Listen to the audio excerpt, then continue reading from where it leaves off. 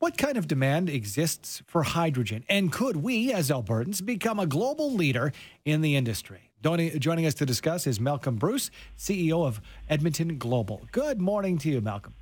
Good morning. Thanks for having me on. Thank you for being here. Now, we've heard the term hydrogen, and I think we all spent some time in chemistry class, which I didn't do so well in. Let's break down hydrogen, the uses and the demand for it globally. How can you break that down for us? Well, the opportunity in hydrogen is growing exponentially, and there's a global race on right now to become, the leaders in this space. And I think Alberta and Canada are incredibly well positioned for it, and simply because we've already produced 2/3 of the hydrogen that's produced in Canada is produced here in Alberta. We have the technology, we have the skill sets, and we have the natural advantage of geography, where we can store carbon in the ground, which is a byproduct of making hydrogen from natural gas. Can you talk or give us a little bit of the sort of Coles Notes version of how hydrogen is actually produced? Sure. So it's essentially taking natural gas that we have abundance of in the province of Alberta, and then breaking it down into its component parts. One of those parts is hydrogen, or H2 is the molecule. That molecule then, when consumed or burned, produces essentially water. So there's no carbon emission from it when you deploy it into things like transportation or industrial use. As long as when you're making it, you capture that carbon that is the other part of the molecule, you break out and put it in the ground. And we've been doing that, right? There's 2 big carbon trunk lines that already extend out of the Edmonton region. One goes north, one goes into central Alberta. And the government of Alberta is now awarding lots of what we call pore spaces, or the carbon capture and storage places, where we're going to put tens of millions of tons of carbon down there. So we're well positioned. The other one is you can produce hydrogen from other sources like nuclear or water or wind power, solar power. But at scale, to meet global demand we're talking about, we're going to need to use our natural gas resources.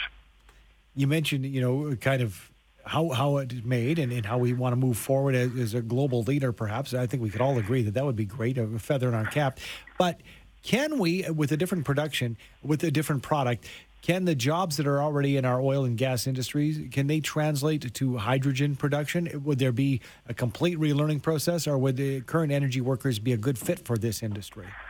No, I think the current energy workers are a perfect fit. I mean, the knowledge that is gained, whether you're in engineering or a technician or something, those basic skills are what's still needed in the hydrogen economy. There will be some reskilling, upskilling. So think about if you're fixing a hydrogen-driven vehicle, for example, then there may be some different skill sets you're going to need to be able to repair that engine. But the basic mechanical work that's done is still going to be required. So it's about reskilling, upskilling, and I think we're incredibly well positioned. So we, in partnership with a number of other folks, including Prairies Canada and a number of our post-secondaries, are working on what does the labor requirements for the hydrogen economy look like on a go-forward basis. And Malcolm, you touched on it, applications for hydrogen. You touched on it with vehicles slightly, but what are some of the applications hydrogen can be used for? Heating our homes? So there's really three buckets. So one is industrial use. So if you think about making things, and we use hydrogen already in a lot of our oil sands and other productions, but think about converting steel, which currently uses coal as its primary heat source, to natural or to hydrogen. So then you start to green the steel that you're producing, or concrete. So there's industrial applications. There is heat and power. So exactly as you indicated, there are projects that are all going right now about blending hydrogen into natural gas systems that are being used in homes up in the Fort Saskatchewan area. In our northeast part, ATCO is doing that. And then finally, there's the one where we think is the quickest win, which is transportation, specifically in heavy haul, but not exclusively, because electrification is going to be a key for the smaller vehicles. So you think about your commercial or your private vehicles, but in terms of being able to move heavy loads and everything like that, we're going to need to use a different energy source, and that energy source is going to be hydrogen. So heavy haul trucks, garbage trucks, buses. So a number of those pilots are already going on here in the Edmonton region.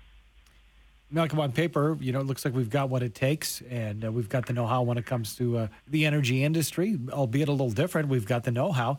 But as with anything, a good idea on paper, who is our competition globally? What other countries are really going to try to go for it? Well, I'll tell you right now that the United States are all in. So they've created some legislation that is making our competitive advantage not as good as it once was. So that's why we need to move on this opportunity as quickly as possible. For Canada, it represents probably by 2050, if we do it all right, about $100 billion a year. $100 billion a year, which most of that will be in Alberta because the bulk of the production is going to be here in Alberta because of the access to low-cost feedstock, the skilled workforce and everything.